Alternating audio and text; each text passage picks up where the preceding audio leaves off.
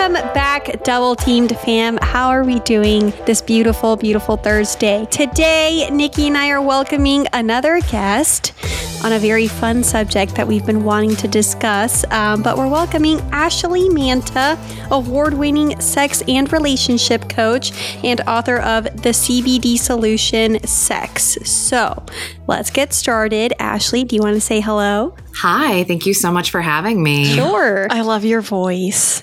Yeah, you do have a very nice voice. This is my phone sex voice. It's seriously, do you do erotic readings, for... Yeah, ASMR, any of that? I don't do ASMR, but when I first moved to LA, I actually worked as a phone sex operator for the better part of a year. Oh, wow. I love that. Wait, before we get started, now I'm a little bit curious about this. What was that like? Oh, I learned so much about what turns people on, and really dirty talk, especially in terms of phone sex, is really just sexy improv.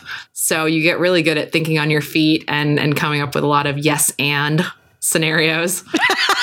Oh, I kind of want to try it. I'm like, wait a minute. I think there's room for improvement in everyone's dirty talk game. Oh, absolutely. I love it so much that I actually wrote an ebook about it. And then I came out with an online course on dirty talk because a lot of my clients were saying that they feel really self-conscious. They don't know what to say or how to say it. And really, it's just a sexy way to communicate and share, what's working for you, feedback, seduction, and instruction. I love that. Wait, yeah, I need a link to this. I know. I got to send it to a lot of my dudes all the time. They're like, I'll tell them that I like degradation and dirty talk and stuff. And they're like, I don't know what to say. So I try to give them examples and they're like, okay. And then that's what they use, so I think a course like that would be really solid. No, I need it for me because I was just thinking about it the other day and because I was discussing it with my friend. She's like, I'm so bad at dirty talk. And I was like, I'm pretty sure I stick to the same 3 phrases the entire time. So I really need to expand,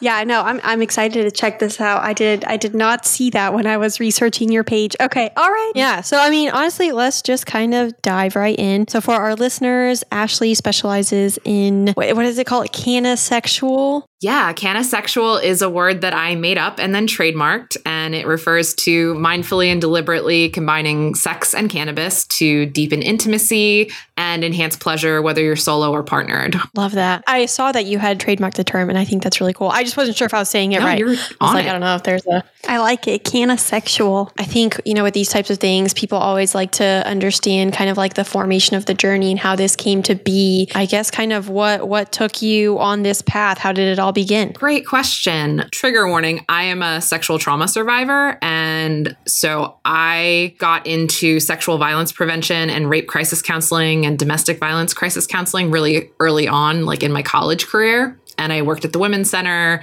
I did the vagina monologues. And so after college, after grad school, I got a job working at the Philadelphia District Attorney's Office as a victim advocate. I was going around to high schools and colleges teaching about consent and bystander intervention and supporting survivors and respectful relationships. And all of that was really good. And then I burned out because that happens when you do direct service. But I loved the teaching. And so I got a job at Planned Parenthood. So I learned a lot about the reproductive health and sexual health side of sex education. And then I moved to California and I experienced medical cannabis for the first time. And I had always had pain with penetration due to my trauma. And I found this THC infused oil that you put on your pussy 20 minutes before sexy fun times. And all of a sudden I was able to have pain-free penetration. And I realized that I didn't know any other sex educators talking about sex and cannabis back then. This is 2014 or so. And I was like, this could be a niche. This could be a thing that I talk about, with some frequency. I started writing for Leafly.com and Dope Magazine, and things just kind of snowballed. And suddenly, I'm one of the leading experts in the world on sex and cannabis. Wow. Yeah. That's quite the journey. I love that. Where did you find this? Yeah, where did you find that? The oil. Yeah, I never knew it existed. I had no idea that they made products that are CBD or THC infused that go on your genital parts. Yes. So I was at a a sex toy trade show called the Adult Novelty Manufacturing Expo. It's like Fashion Week for sex toys. And so like all the manufacturers come out and they show the newest, coolest designs and what's going to be sold in the next quarters and around the holidays. And I was meeting, CEOs and marketing executives at these companies. And one of them knew that I was interested in cannabis and was like, "Oh, have you heard about this company that's making THC infused oil for women, for people with vulvas?" And I was like, "No." And it was a game changer. I met with their marketing director. We had this like swanky meeting in Beverly Hills, and it was the coolest thing. She's like, "I want you to take this home, put it on your pussy, and then masturbate and let me know how it goes." And I was like, I have made all of the correct life choices leading me to this point.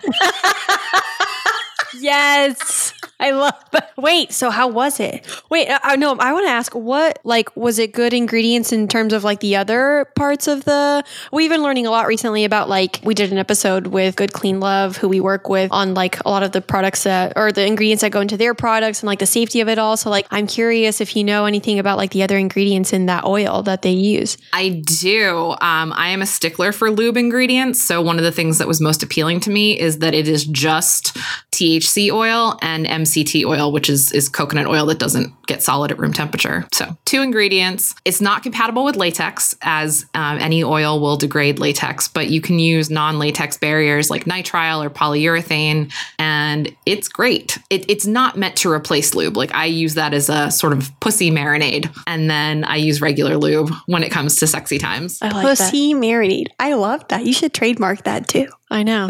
Pussy marinade. Oh, I love that. Okay. I think it's great though that like, I mean, I just love when, like, for example, like when we did the episode with Wendy and everything on Good Clean Love, like I love when companies like take the time to make products that they know are really going to enhance people's experience, because especially when it comes to like down there in that area, people have a lot of, differences in how their body parts like react to certain things, like when it comes to like sex or whatever. So I always love to see when people discover things that like help them. I don't know, because I remember like my journey with like toys and lubes and all of that, like especially in the last year, has changed so much, and I feel like it's definitely like changed my sex life and my like appreciation for my pussy, like for the better, if that makes sense.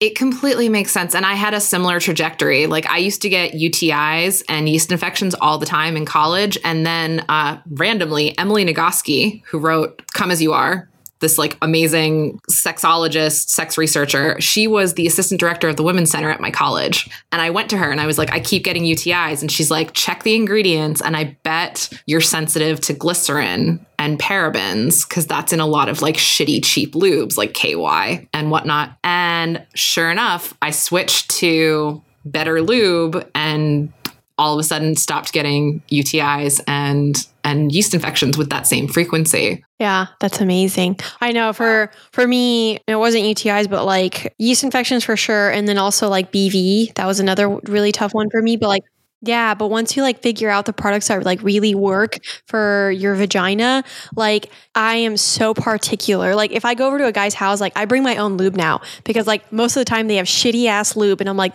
that's not going inside me. I bring my lube and I'm very particular about it. And then like I said, you just kind of like start taking care of it and you get to a point where it's like, in like a nice like homeostasis, like it's good and everything. And then and you want to maintain that, that's awesome. This just makes me think about this one time I was I was experiencing like back to back yeast infections. And now that I think about it, I was using shitty lube at that time. Oh, that's probably what it was. Yeah. Yeah. Glycerin is actually a sugar alcohol and yeast eats sugar. So that's. Oh, wow. No, you're right. Yeah. I remember that from college. I never thought of that. Yeah. Maybe I didn't learn that. I had to take a lot of biology classes. I didn't. Yeah. I studied aviation. She studied zoology. So yeah, differences in the classes. Okay. Well, and then that takes me back to my other question. So the first time that you like used this oil, I know you began with masturbating and then you went with using it with a partner. How was that? Like what products do you incorporate with like partnered play, if that makes sense? So many. So the first time I did it with a partner after having used the oil, it was a revelation, really. It's not an exaggeration to say that changed everything, because my entire life up to that point, I had been gritting my teeth for the first 3 minutes of having sex because it hurt. And all of a sudden it was like I could have all of the sex that I wanted without the pain. And as an added bonus, not only did it not hurt, but my clit, which is normally gets overstimulated pretty easily, was able to have multiple orgasms. And I was like, oh, that's rad. No, especially, yeah. I didn't know I could have multiple orgasms until like my almost mid-20s. So it's like the first like good chunk of my sexual life. I had no idea that was like a possibility. But does the oil make you like high per se? It does not. That's the best part. It's just like if you put an infused like lotion on your shoulders, like it doesn't go through your system the same way. So it just has a localized effect, where THC is a vasodilator. So it helps to expand the blood vessels and capillaries, which brings more blood to the area. And that increases sensation. And then it also decreases pain. So it's kind of a 1-2 punch in that way. Nice. Wow. Okay. Good to know. I don't think I've ever even used like any like CBD infused creams. Not because like I'm scared of them. I just don't. I've never, I guess, like really. I stick. What to are some good brands? Yeah, like I always stick to like the same like lotions and stuff that I've always bought when it comes to like just like normal like body lotion and whatnot. And so like I never really much ventured into anything that's like CBD or THC infused. But I do find it fascinating. I think that'd be cool to try out. Absolutely. So some of my favorite brands are Quim, Quim. They are a women-owned brand out of NorCal, which we love supporting women-owned brands, right? So they really formulated their products with vaginal health in mind. So one of their formulas actually has tea tree oil in it, which is a really great, like, it's good for herpes outbreaks. It's good for just kind of improving the vaginal flora. It can help with yeast overgrowth if that's a thing that you're dealing with. Like it's a really great kind of multi-purpose balancing oil to add to it, and also gives kind of a nice gentle cooling sensation. I found tea tree oil, it tingles just a little in pleasant ways. So that's a company that I really love for just regular topicals and also edibles and concentrates and tinctures. Papa and Barkley is the best, hands down, especially for topicals. My dad has arthritis in both of his shoulders from wrestling in high school and college. Could not raise his arms like over his head until I started sending him Papa and Barkley cream and this like really amazing balm that they make. And now he has full range of motion. Wow. Oh, that's beautiful. That's amazing. When you mentioned the herpes thing, herpes fascinates me, by the way. I have it. Really? Type 1 or 2? 2, genital. So, because I always did a lot of research on cold sores, because I remember one time I read a Cosmo article when I was like 16 that was like saying the guy had a cold sore and he went down on the girl and she got herpes HSV1 in her genitals because of it. And so like back then and then like into like my 20s, I was always like, oh my God, and really when you get to know herpes, it's a glorified skin condition and I don't know why it's such a big deal. And so, but I found it fascinating. They've done a lot of research on peppermint oil on cold sores as well. And so didn't know much about tea tree oil. So, or I didn't know that was also another one that they used for herpes outbreaks as well. But that's really interesting. It's so good for that. It dries out the sores really quickly. And it also helps with some of the pain. When it comes to herpes, especially, I mean, honestly, any STI or STD, and that's something I know we've talked about before as well, is that like, if you really do your research and get to understand them, they're not as like scary as they seem. Like people all the time freak out. I'm like, chlamydia is basically like bronchitis, but in your genitals. Like, it's a bacterial infection, or, with the viral ones too, like they're very manageable. And so I that's one area where like, I really wish people did a lot more research so that they weren't so like deathly afraid of them, of like, what happens when you contract one. So that's interesting. I am so with you. In fact, one of the most common workshops that I teach at colleges is called Living, Loving, and Thriving with an STI. So I do a lot about like awareness raising and stigma busting and helping, because it's all shame. It's shame and purity culture, and helping people break free from that helps them feel set up to have more empowered sex lives. And that's what I want to create in the world. Yeah, no, same. I completely agree. I had chlamydia when I was in high school. And I was pretty young too. I was like 17, 18. And Planned Parenthood was like a fucking godsend. I loved Planned Parenthood back then because like that's how I did all my testing. And like this was like all like without my parents. My parents, I'm pretty sure, had like no idea that I was like doing all of this. But like I did my testing with them. I got my antibiotics from them. I think I explored birth control with them as well. Like when I first got on birth control and everything. And so I'm a big advocate for like those type of resources as well. I love that you teach those college courses because like college students is still a great age, especially if they're, younger freshmen, 18, 19-year-olds, still a great age for them to like get solid education on sex rather than whatever the fuck they teach in high schools, which is just trash. Oh, absolutely. I love teaching college students. They're so hungry for knowledge and they're so craving to have a conversation with an adult about sex in an affirming way. And like, I'm bisexual, so I also talk about like being queer. And I don't work with anyone under 18 because parents are a pain in the ass. So all of the people that I teach and do workshops for and whatnot, it's all 18 and over, college and above. And that works out great for me. I love the opportunity to do that. I wish parents did a better job with educating their children because that's really where it begins. But I wish the schools, I just remember like the sex education that we got in high school was terrible. And like, I wish schools did a better job of it. But like, even in college, we never had a course like yours or like the opportunity to learn. So, and granted, I went to school in Oklahoma, so maybe that's why. Yeah. I didn't put two and two together. California, but no, it shouldn't. It shouldn't. But like, culturally, whereas California might be like, yeah, absolutely. Let's have some courses on sex education. Oklahoma's going to be like, no, abstinence, Although interestingly, there's a college out in Iowa that brings me out every year for their sex week. And I talk about queering safer sex and also like STIs and stigma. And it is like in the middle of nowhere, Iowa. And I'm like, wow, I would. And for like 4 years running until the pandemic, they brought me out every year. Nice. They have amazing. A sex week. Yeah. Mm-hmm. That's amazing. I love that. I know. You wouldn't think, right? In the Midwest. Yeah. Oh, no, but I love that. I feel like every college should have that. And high school. Yeah. Yeah. Learn about sex. Totally. If I could become like a serious educator in sex, like that would be my dream come true. Now, I had a question because I know most of what we've discussed, sorry to kind of switch gears, but most of what we discussed has to do with like the topical things that you've mentioned, like the oils and creams and whatnot. But I'm curious, have you had like sex while high, like from smoking or like taking edibles in like that form?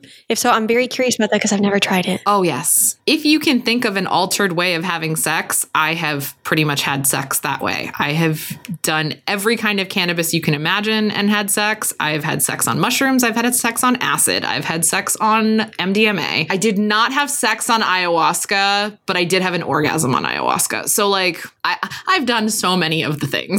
All right, let's talk about it. Can we get some more? Can we unpack? Yeah. Well, let's start with cannabis.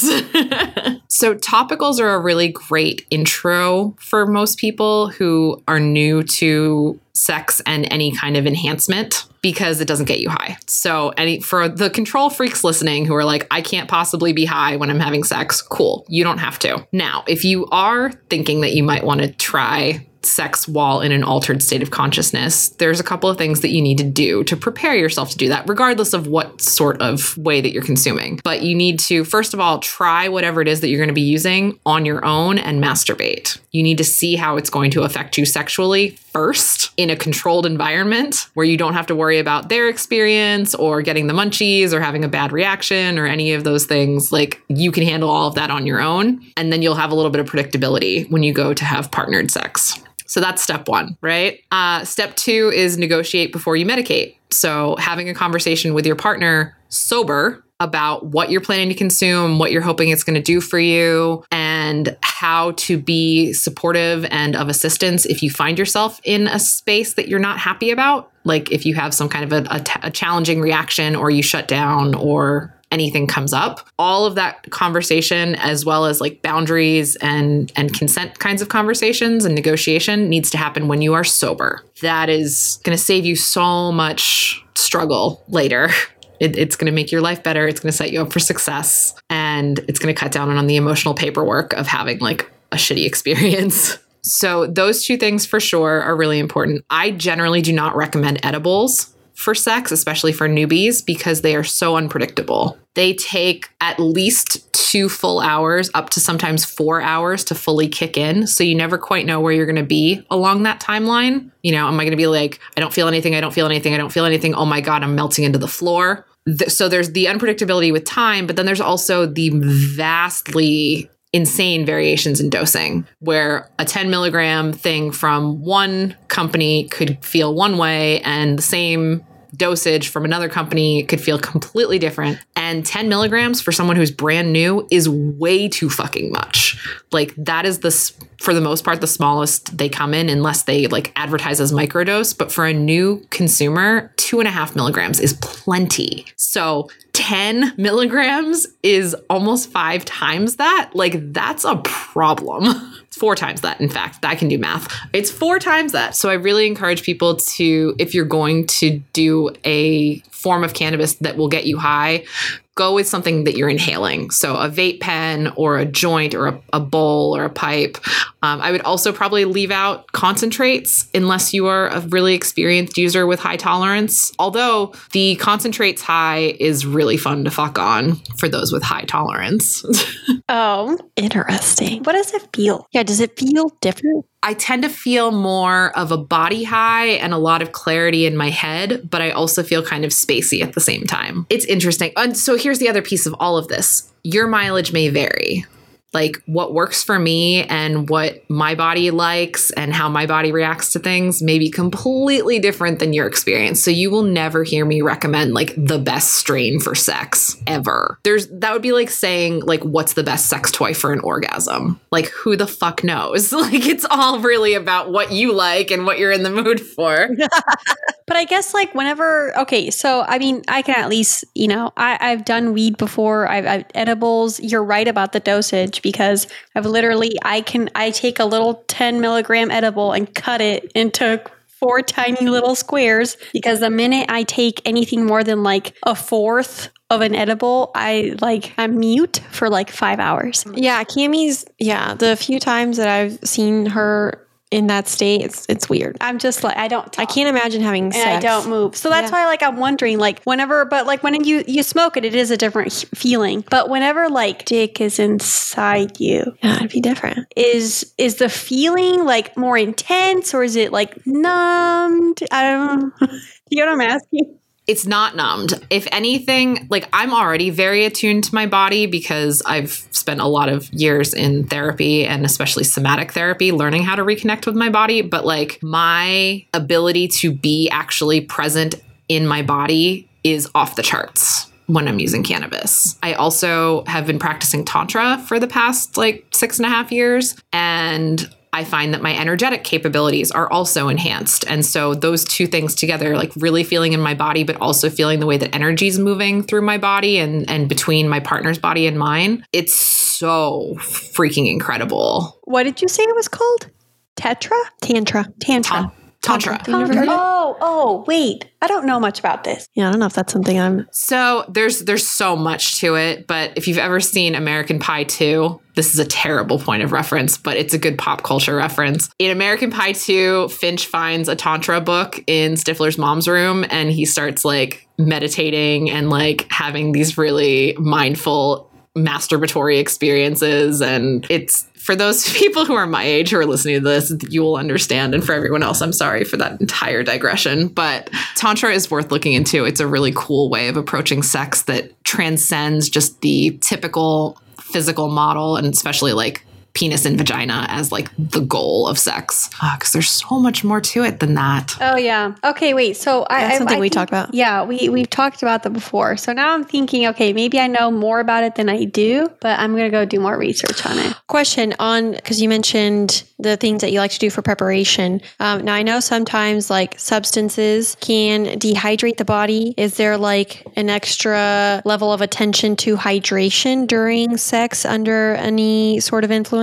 Absolutely. I like to have both water and Pedialyte on hand to be like extra hydrated. And I always use lube. Like every time I have sex, I'm Silicone is my go-to unless I'm using toys, and then I use my favorite water-based from Sliquid. But yeah, lube for me is a non-negotiable, so I never have to worry about feeling dryness vaginally. And that's a very hit and miss thing. Some people find that smoking does dry them out a little bit, and other people find that they are like Niagara Falls. So it's so widely variable.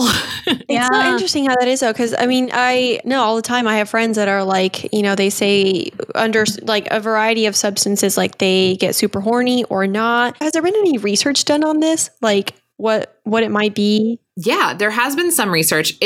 I hesitate to say that like weed makes you horny. Like what I think happens is it addresses the things that get in the way of arousal and turn on and desire. So things like pain or feeling disconnected from your body or feeling really stressed out or anything like that. It can help address those things so that you can access your turn on. And because of Emily Nagoski's research, I am now aware of the amazing phenomenon of arousal non-concordance, where you can be wet and not turned on in your mind, and you could be super turned on in your mind and not wet at all. And so those things actually don't correlate most of the time for most people with vulvas, but we use that as the benchmark for like, oh, if I'm wet, I must be turned on and enjoying this. And that's like not the case at all, and arguably a very damaging belief system. Okay, this is absolutely mind blowing, because like the number of times that has happened to me, I'll be wet throughout the day and like not aroused. So I'm like, but like I look downstairs and I'm like, I'm ready for sex right now. Like it's like Niagara Falls. I could literally like get fucked right now and be totally comfortable. But then other times I go to masturbate and I'm like super turned on. I'm watching porn, got my vibrator, like it's a me moment, but I'm not getting wet. And I'm like, it never made sense to me. I'm gonna have to look into this. Okay, interesting. I didn't know that was like a thing. Arousal non-concordance. Arousal non-concordance is what it's called. Okay, wait. So I want to know what sex is like on acid. It's amazing.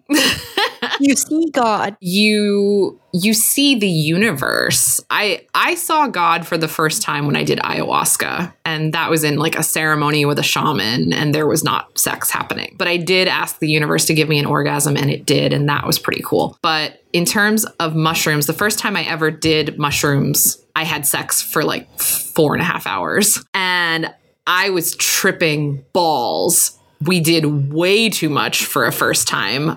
But my boyfriend was like, oh, well, I really want you to have like a big first experience. So we each did an eighth, which is 3.5 grams, which is a significant amount of mushrooms. Like above 4 grams, they call a heroic dose. Like that's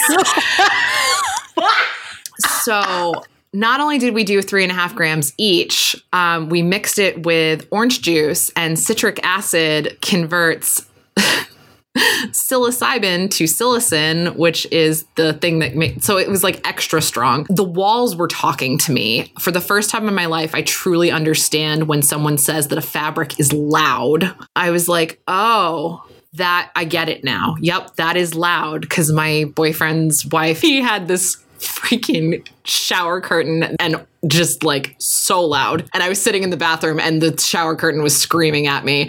It was What? Oh my God. Wait, so wow, you were really tripping, and then you had sex? And then I had sex. And it was the kind of soul connecting, vulnerable, like stars and planets swirling around you. Like the music that you're listening to ends up narrating like what's happening. Like there was a... Did his dick talk? His dick did not talk, but I'm pretty sure my pussy talked. That would have been cool. That would have been super cool. Imagine. Oh my God, I cried. Like it was so good. And I told him that I loved him, because that's what happens when you're on psychedelics. Your heart is just blown wide open. And I remember a friend of mine was telling me a story about how the first time she ever did shrooms, and the hairs on her arms and legs were like talking. And then like there was like this elephant poster that was like chasing her, like all these things. And I was just like, talking about now? Yeah, I was like, it sounded way overwhelming. And I'm like, man, I don't know if I can handle it. But the connectivity aspect of it, the vulnerability,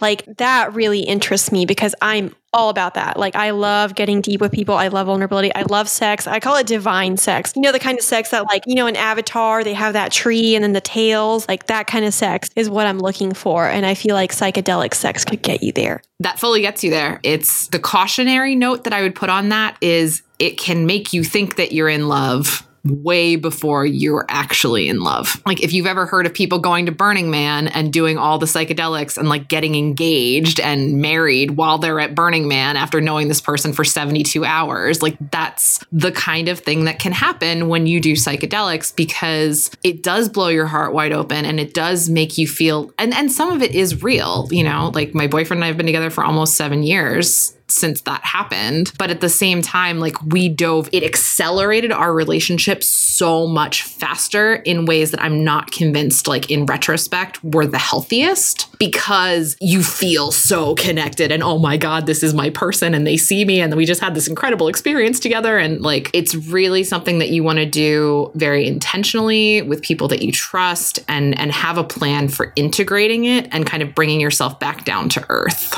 I could see that. How do you like it compared to like cannabis sex? Like bodily speaking, were the sensations any different? Oh, wildly different, at least for me. Like penetration or even just like touching? I mean, sometimes you don't even have penetration when you're having psychedelic sex. You're having like spiritual sex or you're using your fingers or you're using toys. But yeah, the body sensation is completely different because you're in a completely different phase of consciousness. Like cannabis is not a psychedelic. You can get into a psychedelic headspace with cannabis if you have someone like leading you through it and if you create a certain container. But like all things considered, like smoking a joint, you could do that and get on stage and perform, or you could do that and socialize. With psychedelics, like you are not really in the driver's seat quite as much anymore. So you have to kind of let the medicine work through you and you're going along for the ride. And you can steer to some extent, but it takes you where you need to go. And cannabis, you are way more in the driver's seat. You can be so much more attentive to like what you're doing while you're doing cannabis. Whereas like psychedelics, like we would get a hotel room for the weekend. We would have, incense and lights and a playlist. And it was just like, that was going to be the night. We didn't go out. We didn't go party. Like we just spent the whole night in the hotel room. And that was, sometimes you couldn't even get off the bed. Like your legs are jello. Like that doesn't happen quite so much with cannabis. What's your favorite like psychedelic story? Oh, there are so many. So in my heyday of psychedelics, because I kind of went balls to the wall, which is a thing that I do. Like I started doing mushrooms, then we did MDMA, then we did acid. Then we were like, well, what if we take acid and MDMA, which is called candy flipping? And it's awesome, but it is I look back, my 36-year-old self that like gets panic attacks is like, oh my God, how did you survive that shit? But my favorite story is my boyfriend and I were at this really beautiful adults only resort in Borrego Springs, which is a dark sky community because there's so little light pollution that you can see the Milky Way with your naked eye. It's magical. And they have hot tubs under the stars that you can be naked in, and it's great. And so we went out there for Christmas 2 years ago and we did acid and then we did Molly, and I had enjoyable anal sex for the first time in my life, and I squirted 4 times from anal. It was transcendent. What? That can happen? Yeah, I didn't know that was possible either. Holy shit. I think it's amazing what the body can do. I thought I was pretty experienced, but this is making me think like there's a whole world I have not discovered. It is wild. It is absolutely incredible. I'm very grateful for having all those experiences, although I don't have them as frequently these days because ever since COVID, my anxiety's been like just off the charts. And cannabis doesn't help as much with my anxiety as it used to. So I've had to sort of change my relationship with cannabis a little bit and scale way back on like what and how I consume. And I do psychedelics in much lower doses now. Yeah. I was going to ask if like your relationship with cannabis has changed over time. Because like you build like a higher tolerance, right? I had a very high tolerance for a while. I was a person who could take a 50 milligram edible and then get on an airplane. What? I know, right? That was like my favorite thing. I would do that and I'd fly cross country and like watch Disney movies for 5 hours, but those days are behind me. Like my go-to dose for edibles these days is 5. I think it's great. Obviously, like those kind of relationships evolve and whatnot. I think, as humans, we have a relationship with everything and those things over time change and evolve. There are chapters and whatnot. So like to be able to like recognize that and like understand like when it's time for that to change for your body, I think that's really neat. And shows, like you said, you're really in tune with your body. It shows how you're able to understand like, okay, that chapter was fun, was able to enjoy it, in that way, but now it's time to like change to a different tune, a different season of it. So I think that's really neat. Well, we can move on from all that stuff is really fascinating to me. Like I could sit here and talk all day about it, but I did have some other topics that I did want to discuss. I know you do quite a bit of like coaching and stuff with like on relationships and sex. I guess I'm curious with your partners and then also like with your clients, do you feel like you're teaching a lot to your partners? And then like kind of what is that like? Or is it something that, you both explore together or you bring to the table and then they like open up to it? It sounds like you and your current boyfriend kind of like both walked into it, but like I know you mentioned you're bi and I believe non-monogamous as well, but like with other partners, do you kind of like take that same teaching aspect to it? Does that make sense? It does make sense, and I do not.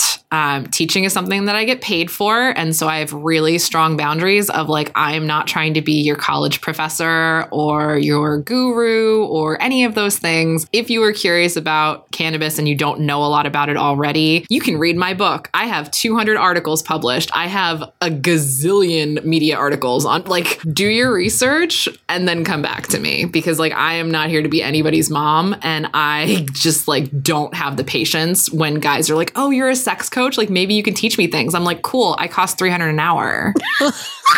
Like, well, I love that rate. Is that how you want to play? Because like that's now you're a client and I'm not going to fuck you. But like, so either you're a client and you're paying me and I'm not going to fuck you, or you figure the shit out on your own and then come back to me. How do you approach teaching, like with your clients? What does that look like? Like, what are the things that you introduce them to? Most of my clients come to me because they know that I'm cannabis friendly and because they know that I'm kink friendly and non-monogamy friendly, but very little of what we actually do in sessions is about cannabis or like sex and cannabis. Most of my clients are working on the things that most couples are working on, which is communication, desire discrepancy, where one person wants to have sex more frequently or differently than the other, and trying to navigate conflict in a way that is both empathetic and kind. Those are the things that I most frequently work with clients on.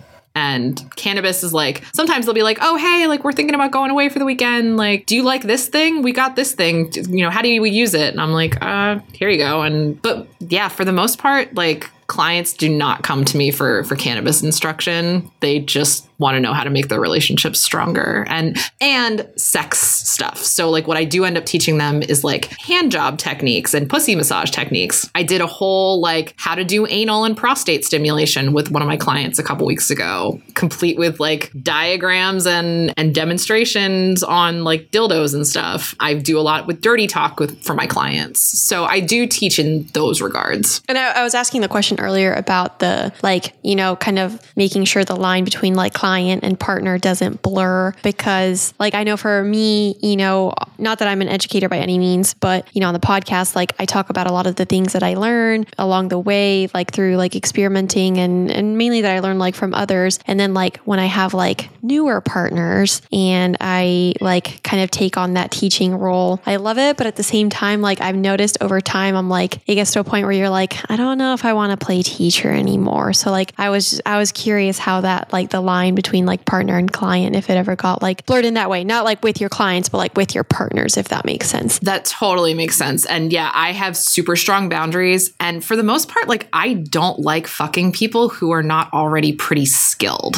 Like I am amazing in bed. I've worked hard to become so. I've fucked some of the best sex educators in the world. But like when I'm fucking other sex educators, none of us are like, oh, like, how did you do that thing? Or will you teach me how to do this? It's like, we're attracted to each other. We watch how each other does it. And then we kind of level up together. And that's fun. Then it feels like we're peers. Like if I was actually asking a fellow sex educator to like teach me a thing, I would expect to pay them for it. Like they're giving their skills. If we're just having hot, sexy sex, like Nina Hartley and I have had sex a handful of times and I learn something every time we fuck. But like, I'm never like, hey, Nina, will you show me how to blah, blah, blah? Like, I'm like, hey, you're hot. Let's get naked together. And she's like, sure. And it's good times. I love that. I love what you said about making like fucking people that are experienced. And like, for me, at least, like I've also taken the time to get good at sex. I don't nowhere near the level where you're at, but goals. Like I have a new standard for what I'm trying to reach. I'm over here like, wait a minute, I need to reevaluate my entire sex life. But at the same time, it's like, you know, the times that I've had sex with like really experienced people that like my doms, I talk about them all the time. Like they've elevated the level of sex that I've had so much to a point where you're like, when you do start feeling like you get in very much into that teaching role, you're like at first it's fun, but then you're like, I want to be in the big leagues, you know, with the big dogs. Like, I want to get back to that level. It is such a fantastic experience to be with someone who is on your level where like you just flow. It's like if you, I don't know, a professional, like a black belt in karate, like you don't want to spar with white belts. You want to spar with other black belts because like otherwise you're going to be very bored because the white belt's toolkit is only, you know, this big. Imagine I'm holding my hands like a foot apart. And I'm like, dude, you must be this sexually evolved and emotionally self-aware to ride. Cause like otherwise I can't handle these guys that itch your clit like it's a goddamn mosquito bite and think that like their dick is God's gift to the world and they need to like jam into your G-spot and like, oh my God, that's like torture. That doesn't sound fun for me at all. I love that you've taken the time to like, you know, get to know your body, explore things. Like you said, get good at sex, find the things that work for you, find the things that, you know, and from having other experiences with others that have like elevated and everything, because like, I feel like that's like one of the biggest gifts that you can give yourself, exploring and understanding and mastering your sexuality. Like it is really an art. I'm about to step on a whole soapbox here because I meet so many people that like do not put any emphasis on their sexuality, do not put any care or anything into it. And then I feel like they really, especially men, really judge me for how like sexual I am or how like much emphasis I put on my sex life. When really it's like, to me, my sexuality is an art, and it is an art that I am refining every day. And it is something that like, as I continue to refine it, like the level of like respect and boundaries and love and everything that I have for myself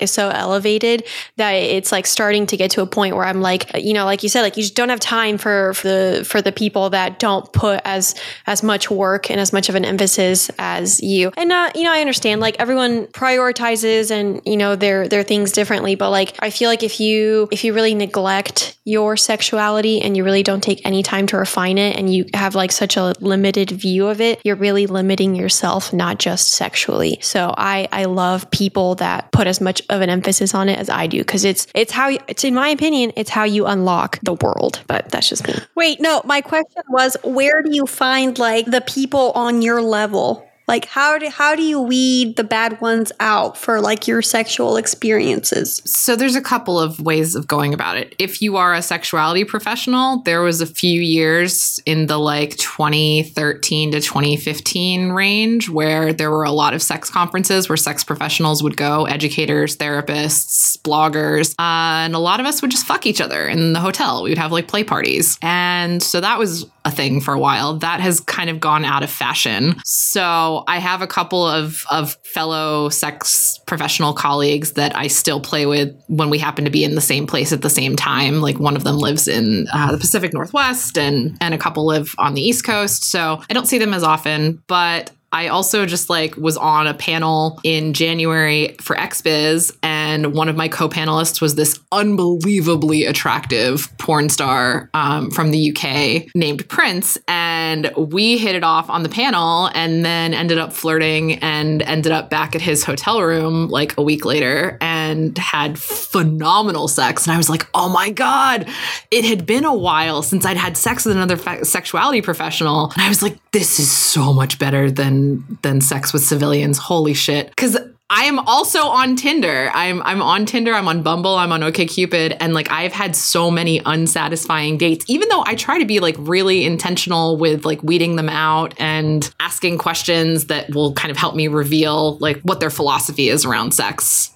But so many of them like immediately want to start sending me dick pics, usually without consent, immediately want to start like sexting, even though we haven't even had coffee yet. And it's so tiring. It's exhausting. So I generally prefer to fuck other sexuality professionals. And in terms of how to do that, that's harder. Like I can only tell you what's worked for me, and I'm sort of a unique case. So if you find the opportunity, shoot your shot in a respectful way, see how it goes. I feel like I need to. I like that you ask, potential partners about their like philosophy on sex. That's a good way to go about it, I think. Yeah, I need to do the same. Like I said, I've been refining how I definitely in the past, like probably 4 or 5 months, so like fairly recent. Because before I was like, you know what? I'm just going to go out there and like experience a bunch and just like see what's out there. And so I went through that whole period. And now I'm like, okay, now I understand what's out there. I've like gotten to taste a little bit of everything. Now I'm like, I know what I've refined, what I really want to like focus on, and like where I want to put emphasis in my sexuality and the sex that I have and everything. And so it's like I'm much more intentional with it, and so I know what to look for, and like that's how I've been approaching it.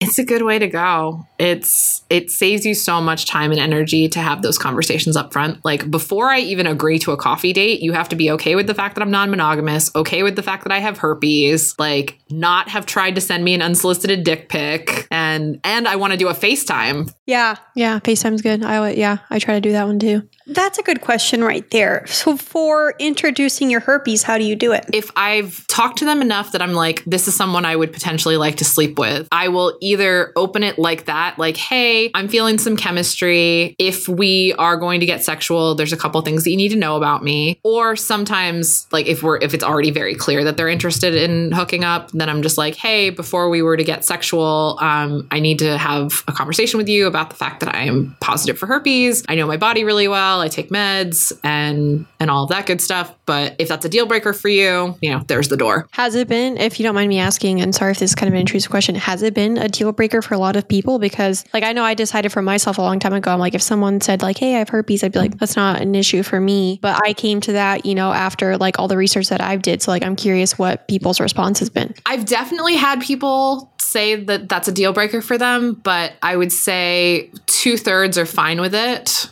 And about 1/3 are like, that doesn't work for me. There's one I don't know if she's an influencer, but this one girl on TikTok that I follow, she has, I don't know if it's HSV 1 or 2, but she talks a lot about her journey with herpes and letting her partners know. And I mean, a lot of the times in the comment section, I'm very like thrilled to see that a lot of people like have positive experiences with telling other partners like, hey, I have herpes, and then getting good feedback from it. So I think that's good to know. I think it's gotten progressively better in a lot of ways, especially over like the last 10 years or so. Like it used to be a lot harder. When I first got diagnosed in 2009, I feel like I got rejected a lot more. And now, I mean, and I'm sure it's also partially because I tend to hang out with more like savvy, sex positive people, but I tend to find that more people are open to it. I don't know. I think, like I said, people should do their research on it and get to understand it. So that, I don't know, like I said, I figured out for myself, like where I stand on it. And so like, I think everyone should do that, A, and B, I think a lot more people would, because they don't test for herpes like normally, like unless you do a blood test for the antibodies for HSV 1 and 2, like you really don't know. And some people can be completely asymptomatic. So it's one of those things where it's like, you might have it and you don't know, and you never get tested on it because it's not on a standard panel. Only when you like request it or like go get like a full panel is it on there. So I think much of the world would be surprised and hopefully a lot less judgmental about it, or the stigma and everything if they did some research on it and did the full test. But I digress on that subject. Well, but on education, like how especially as like a sex educator, how would you go about like if you had to, mastermind the plan on how we teach like our youth about sex? Ooh, yeah. How would you do it? It's interesting because I did, when I was in college, I taught K through 12 kids about respectful relationships and like stranger danger and like your body is yours kind of stuff, but never any of the pleasure-based stuff because that's like generally not welcome in schools. So in terms of youth, I would push anyone who's under 18 to scarletine.com. That's the site that I've started using when I was in college, when I was in high school, really. Heather Corinna is the person who started that, and they are phenomenal. It's an incredible resource. It's age appropriate, queer inclusive, body positive, pleasure focused, medically accurate. And it's just a great resource, because I think parents, even the most progressive parents, are still going to be teaching through the lens of their own bias. And that gets a little bit tricky at times. So I think having like a neutral source like Scarletine is super valuable. So I would just want to raise so much awareness about that site. And, you know, they're a nonprofit, so it's something you can donate money to. And I would certainly encourage you to do so, because they're really out there doing the powerful work in the world. That's amazing. I'd never heard of that. Yeah, So I'm learning a lot today. Yeah. A lot of things really, to look yeah. up. Okay. That's amazing. It's good to hear that like there are already other sources out there. But like I said, you know, I hadn't heard of it, and I would like to think that I do quite a bit of, you know, research and exploration into sex and those kind of things. So There's a lot of information out there. I hope, I hope people And know you how have to to find the access good stuff. Yeah, I hope people know how to access it. Yeah, that's another one too, is finding like quality content. It's like lube, you know, there's plenty of lube out there, but only really good quality lube in certain spots. You just have to look for it or know what to look for. I did want to shift a little bit to your book, which I have not read, but I'm really excited to. The CBD Solution, Sex. I have a question. I know based on the title, you cover CBD and sex.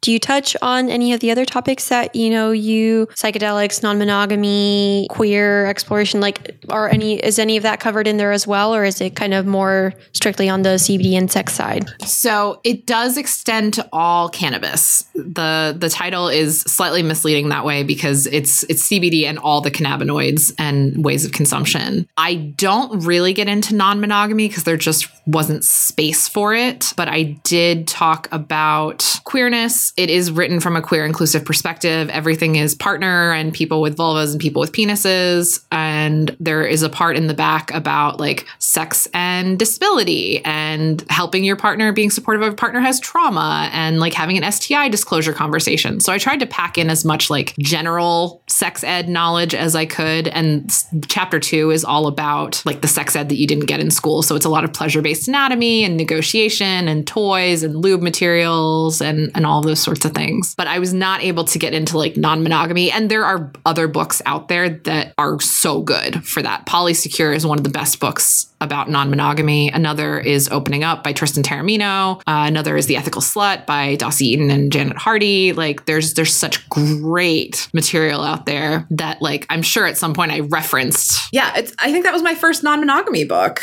you know? Yeah. Oh, yeah, mine too. Same. I'm not finished. I just kind of like read it like here and there. Like at first I started like trying to read the whole thing, but then I was like, I think I'll just like go to sections here and there. I haven't finished it fully though.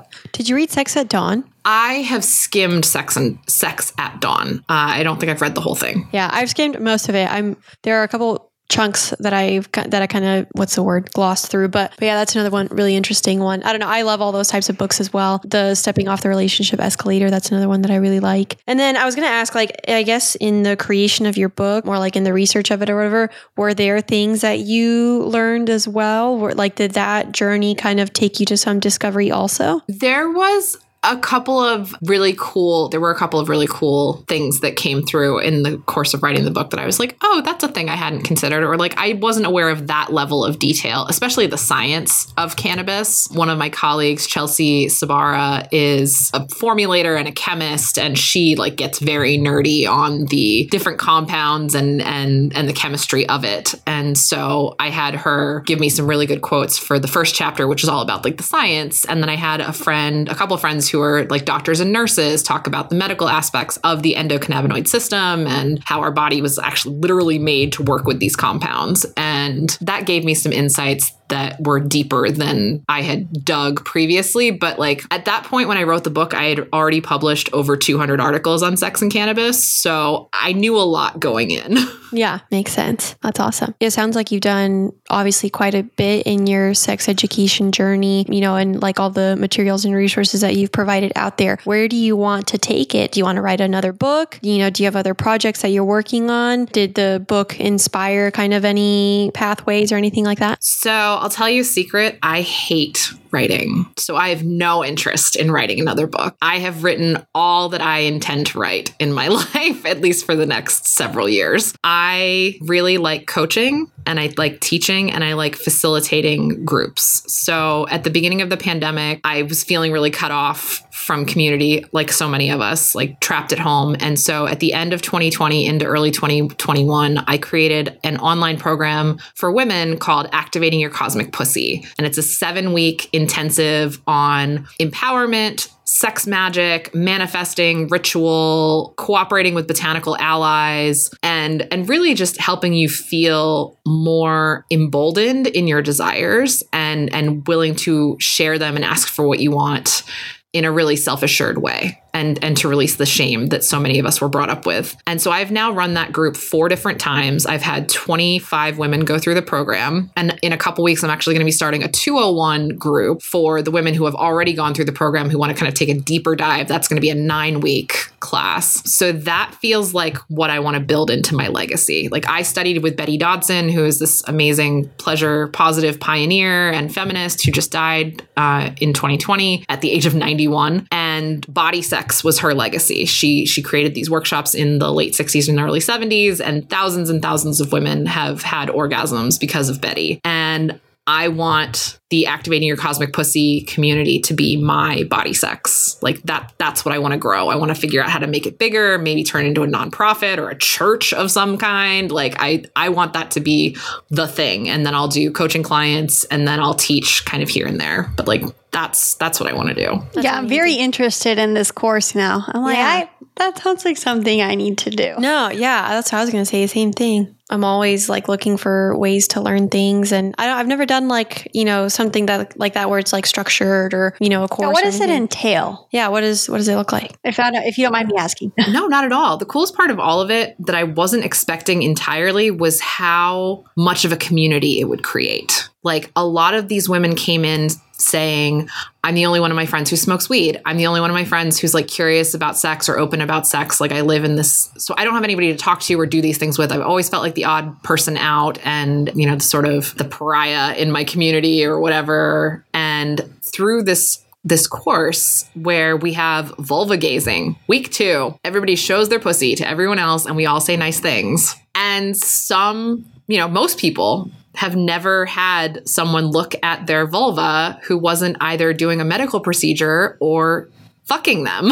So I borrowed the genital show and tell from Betty's body sex program. And a lot of like what I do in that course sort of builds off of those principles. And so it's really from the ground up, it is shedding shame. It is questioning like the beliefs that you've been given and really evaluating like what serves you and what's keeping you small and learning how to honor and celebrate your body so that you can feel amazing in your skin. I love that you guys do that. So all the time, I think I mentioned this in another episode, I sit in front of my mirror, spread eagle, just like legs are out, like naked. And I just like kind of like study and look at it and like I'll say nice things to it too. I didn't know that vulva gazing, I didn't know there was a term for it. I love that. And I didn't know that other people did that. So like it makes me really happy to hear that they do. But yeah, I would literally do that because for me, it helped me kind of connect to myself more, connect more to like my sexualness, my sexuality. And also it made me realize like just how much like I want to take care of it, like how much I want to put an emphasis on making sure that I'm being safe and healthy with it. And of course, I'm not perfect. There have definitely been times where like, I've been careless in sex and whatnot, but for the most part, like it's time and time again, it just reminds me like the emphasis that I want to put on like taking care of it. So that's a good point. Like I've never thought of, I don't think anyone else has looked at it that's not going to like either have sex with me or do a medical procedure. So I find that fascinating. I think that'd be so fun to do. What I'm learning, and especially like, because we had a similar convo at with another episode we recorded, and then now this, I'm like, I need to sit in front of a mirror and look at my own pussy. Yeah, 'cause I've never done that.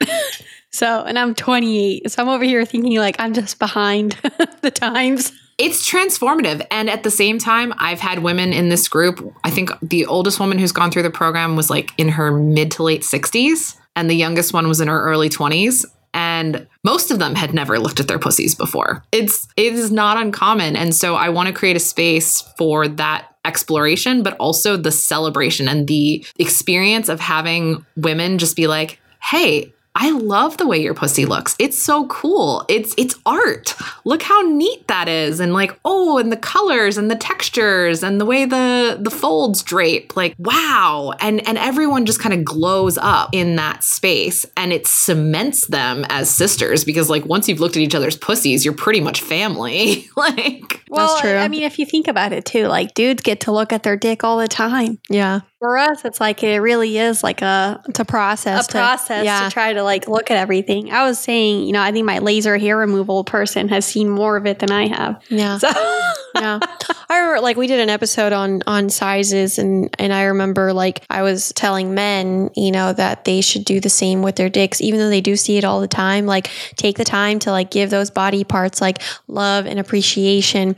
And I do that with like my entire body all the time. Like when people are like, you know, I'm insecure, I don't know what to do to feel better about my body. It's a practice that I also borrowed from, it was a dance class I used to go to. And every time before we got started, the instructor, we went through like every single part of the body. So like fingers, hands, arms, you know, everything. And she would like say reasons to be thankful for that body. So like, you know, these hands that allow me to grab things and allow me to, you know, hold whatever, like our babies, or hold our, you know, our loved ones, whatever. Yeah.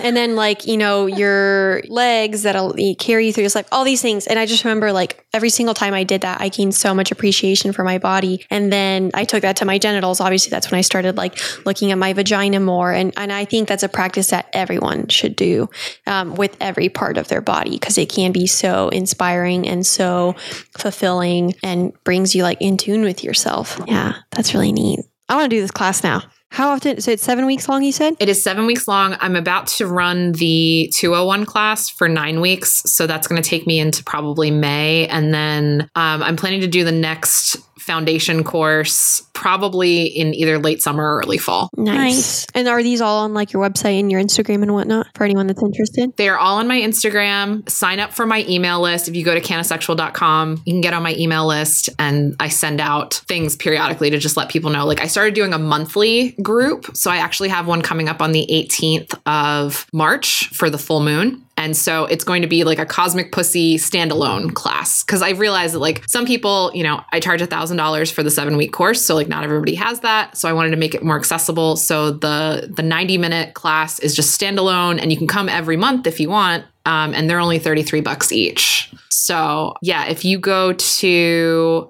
highpriestessofpleasure.com, you can register for this month's Cosmic Pussy workshop. And it's all on Zoom. And if you can't make it live, you can watch it later. I love that. High Priestess of Cosmic Pleasure. Was that what it was? No, pleasure.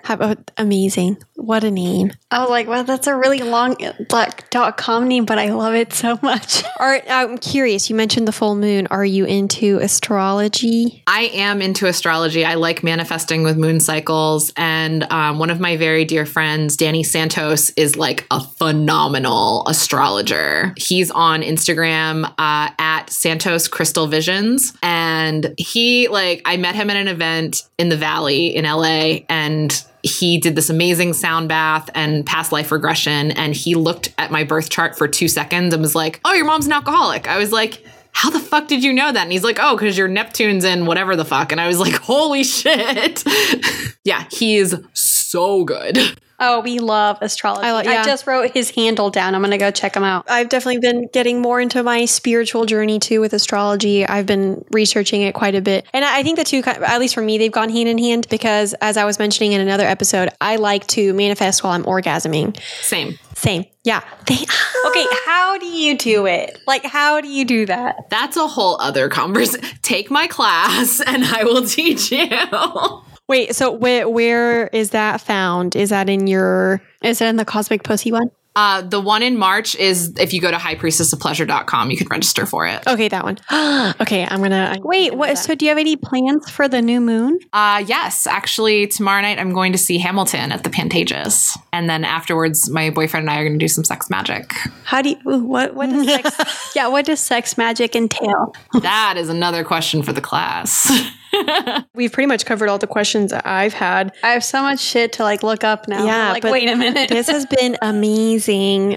We definitely thank you for your time. I hope our listeners got something out of it. I'm sure they all did as much as we did. But I mean, thank you for devoting, your time in your life to sex education and positivity and helping others, discover those parts within themselves. Like, I think that's such a noble thing. And I know to most people, I feel like, it's not a corporate, glamorous, thing that your mom brags about to like all her friends at the country club. But like, for me, the sex educators are the people that are really doing the work for society. Because I always say if people were more... I would brag about it. Yeah. No, I'm saying like if people were more sexually aware and open and everything, the world would be a much better place. So thank you for everything that you're doing. Thank you. I'm honored to do this work. And in fact, my dad does brag about it a lot, although I have a strong hunch that it's mostly because he wants to be able to go up to random women and say, did you know your clit has legs? That's one of his favorite conversation openers. And so, these women are like, what? And he's like, my daughter's a sex educator. You should look her up. He's like my own walking PR person. I love that. Oh, it's great when you